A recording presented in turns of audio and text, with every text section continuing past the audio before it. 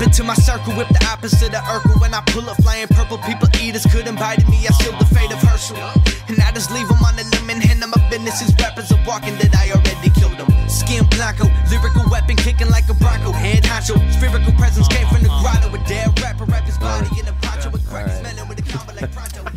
What's up, Indy? We are back and better than ever. This is Remington Ramsey, host of As Indy Grows, where we highlight successful people doing successful things in Indianapolis. I'm here with my celebrity co-host, Marcus Mangus. Celebrity, wow. Yeah. Yeah. We decided that any host has to have alliteration in their name. That's good. So welcome. That's actually the only qualification you have. Not really. Actually, I'll take Marcus is a longtime friend of mine and rising star in the business world here in Indianapolis. And we have Seth MacFarlane today, creator of Family Guy, among other things. How often do you get that? Oh man, all the time. Is that because you look like other people too? Or is that I like to think I look like Brad Pitt a little bit, but mainly Seth MacFarlane is what people say. We'll get to that later because there's a lot of questions I have about Family Guy. In all seriousness, we have Micah Beckwith, the student worship pastor of Northview Church, with us today. Founder and CEO of Sing Love, which is a student worship mentoring program. Mm-hmm. But more importantly, decided to run for Congress in June of 2019, and the primaries start on May 5th. So we better produce this podcast so it actually has an influence soon. But can you talk to us first about the Sing Love thing? It's kind of different than most student-led worship programs. What led you to create that? Yeah, well, in the church world, there was a gap. I started looking around churches around the country, and I just saw this gap of being able to equip and train up next generation worship leaders and musicians, excellent in their craft, understanding really what the heart of a true worship leader is, and then there was also a gap of giving these students opportunities to use those giftings. So my background was business. I've always been an entrepreneur, and then I was in a band out of college that was doing this professionally, and we were traveling around the country, playing at camps, conferences, churches, festivals, all those kind of things. And when I left that band, I still was getting calls from all these promoters saying, "Hey, can you come and play here or do lead worship here?" And well, at the time I was working at White River Christian Church, and so I was training up these middle school, high schoolers to do what the professionals do. And I said, "Well, I've got these high schoolers. Why don't we head out and take some of these high schoolers on the road and see how it goes?" And it really became a kind of a novelty, to be honest with you. There's not many churches, ministries that are able to put that type of excellence forward when it comes to middle schoolers and high schoolers being able to lead in that capacity. And then when they are up in front of their peers, well, that's encouraging to everybody if it's an arena or a church or a festival setting. They're like, "Man, there's a 10th grader playing guitar, and he's doing it really well, and he's worshiping the Lord. I think I could do that. I want to take that back to my church and try to do something like that." So it's been this really encouraging just snowball effect that we've seen just kind of create these movements around the country. And it's not just in like youth settings either, because they've led worship before for adults. I've actually been a part of it, and it's amazing. Like the energy. Have you been to one? Oh yeah. I mean, the energy is just different. Right, like the kids, there's something special about a kid leading worship and like them. I've seen these guys at multiple different of the ice camps. That Northview does. Yeah. And are you doing those kinds of camps all across the nation, or is it regionally, or? It's around the nation. Really? Yeah. How big has Sing Love gotten now? Yeah, so we have about 175 students and or adult leaders that are involved in the whole program. Like currently? That currently are involved. When I came to Northview about 5 years ago, there were about 6 to 10 people involved. And so we just kind of infused the Sing Love culture with the Northview culture and said, okay, this is a tool how we can train up and get students and their parents excited about their giftings, and it's just growing. And we also have a school of worship that we teach out of all the Northview campuses, or most of the Northview campuses. And really, what we do is it's like a school of rock, if you will. Yeah. That's the best way to put it. But Great it's movie. it so is. Jack Black. He's a Jack Black and Seth MacFarlane. There you go. You know what? And so we basically bring in worship leaders, like the Remingtons of the world, if you will, that play guitar, do it well, play drums, vocals, whatever. I didn't it know is. you played guitar well. Oh, he plays. it was news to me. No, he plays guitar well. Qualification. Trust me, and he looks even better on stage. That's You know, the that's important thing yes, when you're Mike a is worship one leader, of right? from a worship leader standpoint. Mike is one of the most fun people to be on Oh, stage yeah. with. He brings the energy back to the stage because I tell you, sometimes when you look out, you don't always have people engaging with you. So you look for the people that are super engaged. All you got to do is look on stage because this guy, he got up on my platform one time. I thought he was going to do a backflip off, Oh, yeah. but he was just trying to get me engaged. I was like, all right, this is working. That's funny. If you're really good and we've got high quality production on Yeah. this video portion of this podcast, we could put a picture Throw up there it up, yeah. of Micah like 8 feet off of the stage Oh, man. while playing guitar and singing. His So, feet never stop, man. No, it's He's impressive. going. It's, you know, when the Spirit of the Lord comes on you, you're going to dance like David danced, you know? So, All right, so let's transition into basically your upbringing and what got you, because you're passionate about a lot of different things. You're someone that kind of, Marcus and I were talking, because you're a friend of ours, and we're annoyed that you're good at everything you do, like really good golf, all that. I mean, I don't know how you had time to be good at all these things, so it must have just been God-given talent, which is really annoying.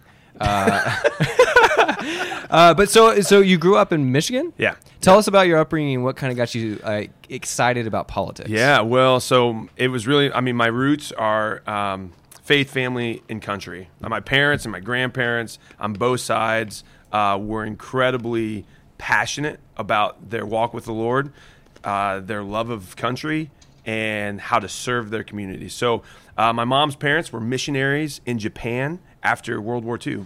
So they saw the devastation of what war does. I mean, they saw firsthand. Yeah. So they brought that back. And my mom's parents were actually very much in the pacifist, the Anabaptist kind of movement, where they were like, wars should never be sought after, right? And then my dad's side was a little bit more of that just war, and they were saying, no, this is like America, you have to fight for truth, you have to fight for freedom. You know, Thomas Jefferson said the tree of liberty from time to time has to be sustained by the blood of patriots and tyrants. That would be a little bit more on my dad's side. And so kind of having these two different perspectives when it comes to governance, but both were rooted in godly governance. So it wasn't that we always agreed on everything, but the commonality was we love God, we love our family, and we can disagree on policies and perspectives, but at the end of the day, there's more that unites us than divides us. And so I think that's just kind of when I saw, like, man, politics can really be fun. It doesn't have to be this offensive, disheartening journey to go on. You know, the two things people tell us we're not allowed to talk about in public forums are what? Religion and politics. Mm-hmm. And I would argue those are the two most important things that affect humanity. So if we're not talking about them, then we are missing the mark. I was speaking at a group in Noblesville the other day, and it was a business leaders group, and they said, we just want to be about humanity. We don't want to talk about religion and politics. And I said, you know, respectfully, religion and politics throughout all of world history are the two most critical pieces that affect humanity. Mm-hmm. Right. If you're not talking about that, then you're missing how you can affect humanity positively, and it's gonna come back and negatively hurt us. So to push back on that, Yeah. I think if you look at Facebook and some of the other social media platforms, what has happened is people are incapable of having a civilized conversation when those two things come up because it's such a hot button item. And one of the things I appreciate about you, because I follow you on social media, is you had a post a couple weeks ago about a guy that opposes you, just a citizen, right? Yeah. He opposes you at everything you go to, but you had a picture with him and you talked about how you can coexist. Like you don't agree on things. Did you see that He post? opposes him on basically every post. I mean, it's So you follow it too. Yeah. It's not just His name, he's a friend of mine. His name's Jeff Armstrong. So if Jeff, you're listening, and Jeff's a great guy, but yes, him and I see very differently on a lot of issues. Which is fine. Yeah, which is great. I love it. Yeah. I mean, and that's the thing. So, you know, some people say we have a social media problem where people can't be respectful, and that's true. But I would say more than that, we have an offense problem. People take offense to everything so quickly, and we have got to be we have to learn to be a people who are unoffendable if we want to have those types of conversations on religion and politics. So that means, because when I got into this about 3 years ago, I started speaking out pretty boldly on politics, and as a pastor, that's kind of taboo to do sometimes. But I said, you know what? Nobody's talking about these things that are happening in Washington. What does the Bible say? What does the Constitution say? Nobody knows. And so I knew it. I've researched it. I've studied history my entire life with my upbringing. And so I just started speaking out on it. And people started attacking me pretty heavily. I mean, it was pretty hardcore. And I mean, I was called every name in the book. And I remember one time on social media, someone just blasted me. And they're like, you shouldn't be working with students at church. You're a terrible person. You're going to, end up in hell someday and stuff. And I was like, oh my gosh, I am so mad. And I felt like the Lord said, Micah, you have no right to be offended at what that person said about you. I'm like, what do you mean? Like, they were wrong. And he said, yes, they were. But the moment you take offense, you have now just given their words weight. You have now just given what they believe credibility. And if it's not right, then let it, shake the dust off your shoes and move on, right? He said, the only thing that matters is what I say about you. This was the Lord talking to me. Wow. And I was like, man, that changed everything. When he told me that, then it was like, okay, I can have a great conversation. Someone can totally be like absolute, like just evil to me, if you will. And I can say, hey, that's not what God says about me. Yeah. And now I can live unoffendable. Now, you touched on something earlier that I actually wrote down ahead of time that I'm just curious from your perspective, and actually maybe you can answer this too from like a citizen's perspective because you're pretty informed. But I just wrote down, how informed do I, a common citizen, need to be versus a congressman? Like how informed in not only the issues but current events and things like that. Marcus, I know you are much more involved in the political sphere.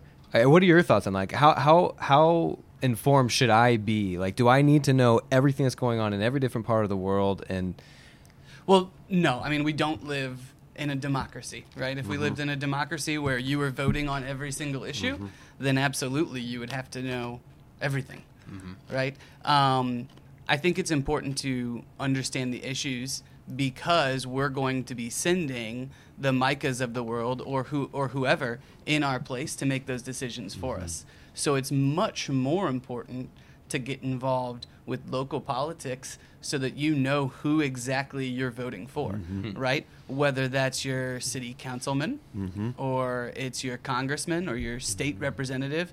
That's where I try my best to, what you might see from me on social media is you might see some large issues that I'm passionate about, and you'll see some pretty good debates on my threads as well, trying to keep them as respectful as possible. But what's going to impact you and what's going to impact everything would be understanding who it is that we're electing and what they stand for. I think one of the things that I'd love it if you can touch on this, you say all the time, you say, hey, if you don't think that I'm going to represent you well, don't vote for me. Yeah, exactly. I'm not going to be hurt if someone says, you and I see totally opposite on all these issues. I'm not voting for you. I'll be like, hey, at least you are informed. Thank you. And that's my response to him. Thank you for knowing where you stand. Thank you for knowing that you and I don't agree so that you can cast your vote for somebody that you do agree with. And that's, I think, the problem with, our culture and our society right now is we blame Washington for a lot of things, but Washington is just a microcosm of us. And that's all it is. So if we have a problem with Washington, well, then that falls on our shoulders as citizens and community members and leaders in the community. So we have nobody to blame but ourselves if we don't like what we see out in D.C. Is that part of the reason you're getting involved? Yeah, absolutely. I mean, I don't like where I see the direction of the nation going. I don't like that the next generation is starting to believe that socialism could actually work. I don't like that the next generation doesn't know how communism has abused humanity's rights for thousands of years. When you say next generation, what specifically what age group, what group of kids do you feel like are leaning towards that? Yeah, I think it's the college age, like 20 somethings. It's the Gen Zers, but like early Gen Zers. And what have you heard or what have you seen that makes you think that that's the direction that we're headed? Well, go ahead. I was going to say you're pretty qualified on this because you work with students all day, every day, right? Yep. I mean, and I've seen so them. even in the church, you feel like this is... Oh, absolutely. Wow. So here's the greatest strength of the next generation is also their greatest weakness. They are 100% driven by their feelings. 100% driven by their feelings. So if they feel like something is right... I just feel like they're listening. Like, if we have... No, we're not. I just feel like that's what they're saying. It's okay. He just told you don't be offended. It's true. Yeah. We just lost a quarter of our listeners. Yeah, I know, right? No, but that's honestly, that's such a positive. That's such a positive characteristic to have. Yeah. To be an emotionally driven person can be very powerful, because but it also can go off course very quickly too. So emotions can be used to derail us, and they can be used to lift us up, right? And so what I see is that all that needs to happen in the next generation is for somebody that's good at manipulating emotions to lead them off course. Mm-hmm. So if they're not looking at facts, they're not looking at history, they don't know American history well, they don't know world history very well. So we're doing a bad job training up the next generation to say, hey, I know emotionally it sounds good to say everybody has a right to health care, but that's not actually factual. I mean, nowhere in our Constitution does the Founding Fathers ever say health care is a right. Nowhere in our founding documents does it ever even say the government's job is to provide health care. And I will even take it a step further and say, hey, I want everyone to have good health care. Like, that's my heart. My heart is in this. I just believe that if the government tries to do it, it's going to get really bad really quickly. And there's evidence to point to that. So let's try to find a solution, but don't run to the government and say, please fix this. It's not right. So let's think about the facts. Let's look at history, and let's walk rationally down the path of common sense, changes, if you will. So if you take it back, I guess, well, we don't want to get too political, but sure. if you take it back to the Constitution, Yeah. I think this is important for people that don't understand you. Yeah. Because it's not just the healthcare issue, but, Yeah. but you brought up that issue. Yeah. They were writing the Constitution. At the time, America, would they have even been able to provide something like healthcare for all? Would that have even been within their scope? And is it important for the leaders of today to think with that lens? Like, okay, we know what their heart was as founders, Yeah. and their heart was to have the greatest nation that this world has ever seen. Does something like healthcare for all, or put in anything else, if we have the ability to give that to our citizens, should we? Yeah. And can It's a you good question. put that in as an amendment or something? You could. I mean, and I'm an originalist when it comes to the Constitution. And I always say, hey, you can change the Constitution. It's not it's not like the scriptures where don't add to or take away from it, right? It'll be a curse on your life, is what the Bible says. If you do that, the Constitution is not that way. There's a process to go through and change it.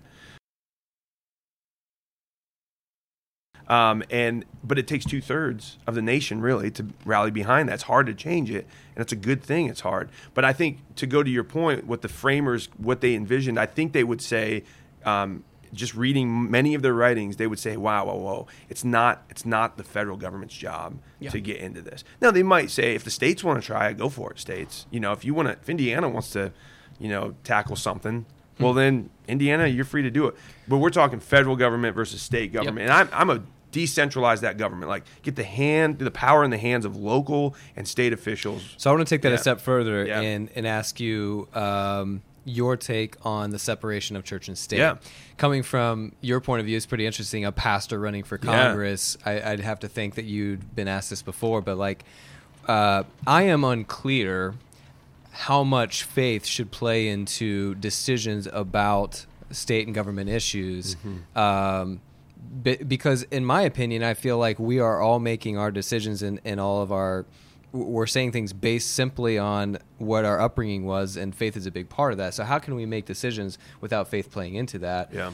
But we're seeing that over and over again. And so how do you interpret the separation of church and state? So that's a great question. I get to ask this a lot. Well, first of all, you have to understand that what has happened to that phrase, separation of church and state, has been warped. It's been taken out of context, and it's been flipped on its head. And that started in the Supreme Court back in the 50s, and it's just grown ever since. That original phrase is found nowhere in our founding documents, separation of church and state.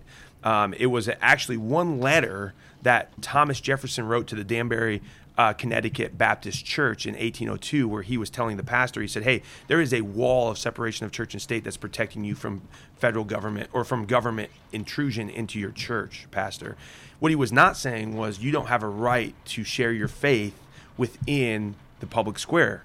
That every single one of our founders understood that in order to have this constitutional republic last and be successful, we have to have morally good and ethically good citizens. And they all agreed, even the non-believers, even the deists, they all believe that Christianity was those moral principles that we should build our society on. And I want to read to you a couple quotes. So Thomas Jefferson said this: "I am a real Christian." Now, a lot of people think that he's like, he's questionable, right? Like, right. But this is what he says. He says, "I'm a real Christian. That is to say, a disciple of the doctrines of Jesus Christ." So he was basically saying, I understand the doctrines of Jesus Christ. He studied many moral philosophers throughout all of world history. And he reasoned, he said, the doctrines of Jesus Christ are the best to build our society upon. Okay, so that was Thomas Jefferson. Then you have Patrick Henry. He had a quote, and I want to say this, and this I think sums it up so well for me. He said, if I can find it here. I'll give you some time. We're going to pause to thank our sponsors. We don't have any sponsors yet. So this is my little blurb where if you want to sponsor our podcast, we are the unofficial podcast of Bankers Life Fieldhouse. Does Beckwith for Congress have any sponsorship dollars? I mean, now I know why you asked me on this program. I thought we made that clear up front. That's funny. That's awesome. Did you find it? I did, yes. Okay. Give me liberty or give me death? Yes. Well, Patrick Henry did say that, but Okay, yes, sorry. but same guy. But what he also said was, it cannot be emphasized too strongly or too often that this great nation was founded not by religionists, but by Christians, not on religions, but on the gospel of Jesus Christ. For this, and this is really important, for this very reason, people of other faiths have been afforded asylum, prosperity, and freedom of worship here. So what I'm advocating for is not that everybody accepts Jesus as their Savior. Now, as a politician, I tell people all the time, I couldn't care less if you accept Jesus as your Savior or not. As a pastor, I'm going to say, hey, Jesus okay, I'm is glad the you way. walked that back for a second. You're going to be emailing leadership at the church. Steve, like, Steve Poe, pastor of Northview, is an Broadback? avid listener. Yeah, exactly. No, but what I'm saying is, for Christianity and the faith of the Bible sets up prosperity and freedom for all. I mean, God is the God of freedom. The God of Abraham, Isaac, and Jacob is the God of freedom. He doesn't force his will on anyone. So that's what I'm saying. As a political leader, our founders and our framers built this nation on biblical principles, and freedom has flourished. So we can't, if we start ripping that away from our fabric, well, guess what's going to happen? We will begin to lose our freedoms. All of us, all faiths, the Christian, the Muslim, the Jew, the atheist, all faiths, and I do call atheism a faith, it is, all faiths, people will be forced into believing or accepting things that they don't feel like they should or can. Sure. So, but with Christianity as the basis of our nation, the foundation, if those biblical principles still remain intact, then all faiths will have asylum, prosperity, and be afforded a place to worship however they see fit. Can we shift over to kind of the campaign trail? Yeah, that's so what it's, about. I mean, we want to make sure that it's all about the successful people doing the successful Sure. things, and there might Sure. be some people interested more in the Yeah. how-to of the politics. Oh man. Well, before we get into that, I just think it's interesting that what you have done in the church and what you have done with your instruments has given you a platform to actually impact people. Because to be honest, your knowledge can only get you so far. You have to become, look at the amount of celebrities that were celebrities first and then got into politics, our current president. Yeah. Yeah. Walk us back, I guess, even further. that's Yeah. good. Yeah. Ronald Reagan was that way too. Ronald Reagan was Yeah, that way. exactly. Your boy. That's right, man. So success in general, like to be successful, and sometimes I feel like pastors will shy away from your own personal success, but God gave you gifts and you've used them. How can you encourage others to like get to the point where they're like rock stars? Yeah. That's a great question. I would say that every person on this earth has been given unique sets of gifts and talents. God is a generous God, and they don't look the same. Some will take you further than others, but that's totally fine. You look at the parable of the talents, right? One person had one had two, one had five. God divvies out gifts differently, but everybody gets gifts.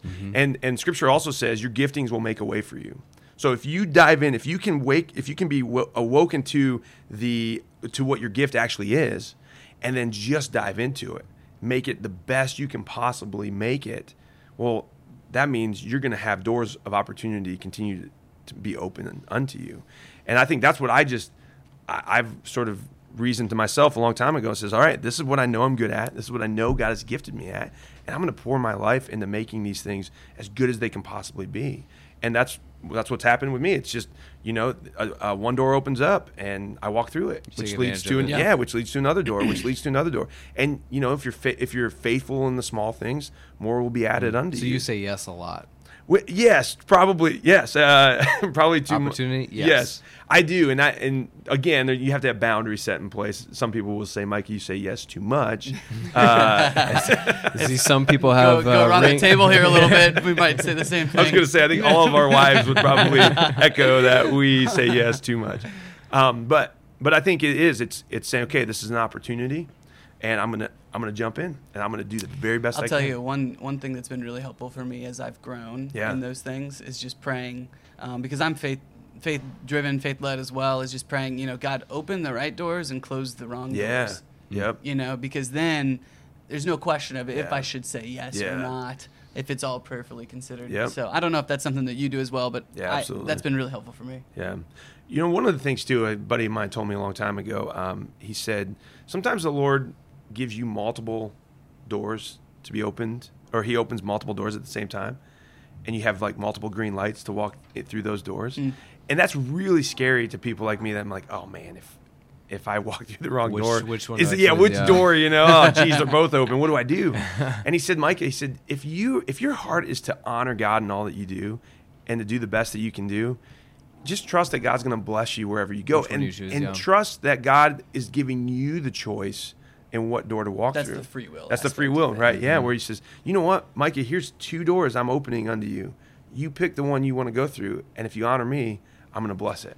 I think that's interesting. A lot of times people will say, I'm going to pray about it, a decision that they're making. And so sometimes you really do need to prayerfully consider what you're doing. But there's also times where I'm thinking, what is there to pray about? If you're constantly praying, and if you are studying the Word, and you know what God wants for your life, when an opportunity comes up, you should have already been there to know exactly what you should choose. Yeah. And sometimes I feel like that's a lesson learned when we realize we haven't been in the Word and we haven't been praying, so we don't know what direction we're supposed to choose. Yeah. Was it hard for you to make the decision to jump into this in May or June or whatever last year? I feel like I had very little say in the matter, and then here's what I mean by that. There was a bill that went through the House of Representatives, and I've been very politically active for the last 3-4 years, speaking out politically, encouraging members of the church world to get engaged, and here's what you need to know about politics. So I've been following it and speaking out on it. And people have been coming up to me for a long time saying, Micah, are you ever going to run for something? And I was constantly, well, if the door opens up, like we were talking about, maybe I will. Well, back in May, our Congresswoman, Susan Brooks, she was one of 8 Republicans that voted for a bill called the Equality Act. And I know Susan, decently. I've met her many times throughout just being in the community. And she's a very nice lady. I like Susan a lot. But she was not, towards the end of her time in Congress, she really hasn't been voting very, in my opinion, conservatively.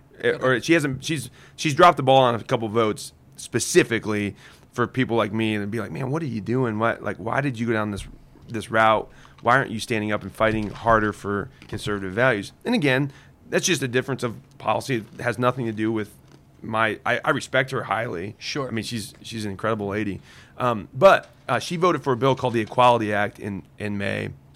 And when I saw that come through and I knew what it was about, it was like the Lord said, Mike, if you don't get in this race now, your kids will not have the same freedoms and liberties that you've been afforded. And what the Equality Act does, it actually forces churches, religious institutions, nonprofits, Christian business owners to begin to see sexual identity the same as race. So you can't discriminate against someone's sexual preference, just in the same way you're not allowed to discriminate against someone because of their skin color. Now, as a believer, I have a huge heart for those of the LGBTQ community. So I want that, first and foremost, I always tell people, you are fearfully and wonderfully made, Ephesians 2:10 says we are all God's masterpiece. So it has nothing to do with your sexual identity or not. You are a masterpiece that God absolutely loves. But I disagree with lifestyle just based on the tenets of my faith. I believe God made one man and one woman to be in a relationship called marriage. Anything outside of that is not a God-honoring relationship when it comes to the intimate relationship between men and women. And so for me, when that came through, I was like, oh my gosh, this is the opposite of separation of church and state. This is backwards. This is the government now coming into churches saying you have to ordain same-sex marriages or else. And that would be what would happen. The churches that give perform weddings would have to basically choose, well, do we have repercussions from the government? If we tell a homosexual couple we're not going to ordain their marriage here at our church now? Or the church. And so... And there's plenty of churches that will marry same-sex couples. So I'm not advocating for all churches to just stop doing that. What I'm just saying is it's the church's decision. It's the leadership of that church's decision to decide whether or not they want to go down that path or not. And they will then have to be the ones that stand before the Lord and say, hey, we were walking in righteousness or unrighteousness. And sounds like a lot of these issues go back to how much the government is involved in our individual decisions. Exactly. Limited government, man. That is why I'm running. I truly believe we as individuals have the ingenuity, the creativity, the passion, the drive to create incredible things for our world, for our families, for our community, if the government would just get out of the way. Mm-hmm. Most of the time, you know why our economy is firing on all cylinders right now? You can love the president or hate him, but the biggest thing that he did that has impacted small business owners like myself is deregulation. Right. Wasn't the tax cuts, it was deregulation. Right. Get the government off our backs. And you're going to see things just explode. It's going to be awesome. So to me, that's my primary focus is federal government, get out of the way so that the good people of Indiana can do what they want to do. This has been a great episode, Marcus Mangus. Alliteration. Micah, thank you so much for being on the show. Yeah. If we there's going to be a lot of people, I'm sure, that want to follow you and follow the next thing that you're involved in before the primaries. What's the best way to follow you on social media platforms or to support you? Yeah, thank you. So Micah Beckwith for Congress on Facebook. If there's a lot of activity that goes on Facebook, and like Marcus was saying, and Remington, you've been saying it too. You guys, I'm a different kind of politician. Like I engage people on social media, and I don't ever delete comments from people on social. Like it can be vile, but I want people who may not necessarily be engaging in the conversation. I want them to see how to defend conservative, limited government values, and so I defend it. I jump in there. I get in the fray and in the fight. And I'm always respectful, but I will push back on people when I believe that they're walking down the wrong path when it comes to ideology. So so follow us on Facebook. Go to our website, Beckwith4Congress.com, Beckwith4Congress.com. You can get all the information you need there. And yeah, this is awesome. Thank you for letting me come on the show, and thank you for what you guys are doing. I mean, I'm honored that you guys would put me in the same category as yourselves, and I mean, you guys. I look up to you guys. Successful, Marcus, and awesome. Any takeaways? Yeah, I think the biggest thing for me, just sitting here and listening to Micah, that I think would go to a broad audience, is really hone the skills and the talents that God's given us, right? So that we can be ready when those right doors open. Yeah. Yep. And to me, you know, we had an awesome conversation, but that's a massive takeaway. Yeah. Is, you know, we're entrusted with these gifts. Yeah. How can we grow those gifts to help as many other people as possible? Sure. And step into those opportunities when it opens up. And for some people, it just looks differently. Like Micah's was an instrument, which historically in the U.S., instruments have a way of speaking to people, but some people just make it through like selling dishwashers, you know, and they they create the best dishwasher company, and then it gives them a platform to impact people in a way that if they wouldn't have been good at selling dishwashers, they wouldn't have gotten there. So that was my biggest takeaway too. Is that, and I also wrote down know your American history. Yes. Know where we're headed and know where we've been. Yep. Micah, you're the man. Micah yes. Beckwith, Congressman, 2020. May 5th primary, May 5th, right? Yep, get out and vote. You're yep. what, mostly Hamilton County? So it's the 5th district. It's actually 8 counties. Oh, okay. So there's four full counties. So Hamilton County, Tipton County, Madison County, and Grant County. So it goes all the way up to like Marion, Indiana. Mm-hmm. And then there's 4 partial counties. That would be Boone County, Howard County, Blackford County, and then Marion County, the north part of Indianapolis area. So every congressional district has about 750,000 people in it. So each member of Congress, that's how they kind of divide up the states. That's why California has over 50 congressional representatives, because they have a lot of people, and each representative cannot have more than around 750,000 people that they represent. South Dakota has one representative for the whole state. So, and then another tidbit too of information that I found this out He's after. trying to get us off. I know, right? I know. Yeah. The Electoral College votes. Okay, we have 11 Electoral College votes, and that is because the amount of Electoral College votes you have are based on the number of representatives that you have plus the 2 senators. So we have 9 representatives and then 2 senators, and that gives us our 11 Electoral College votes. That's why the census is so important every 10 years, because it can redraw the powers of the states, really. So this might be the most informative podcast we've had.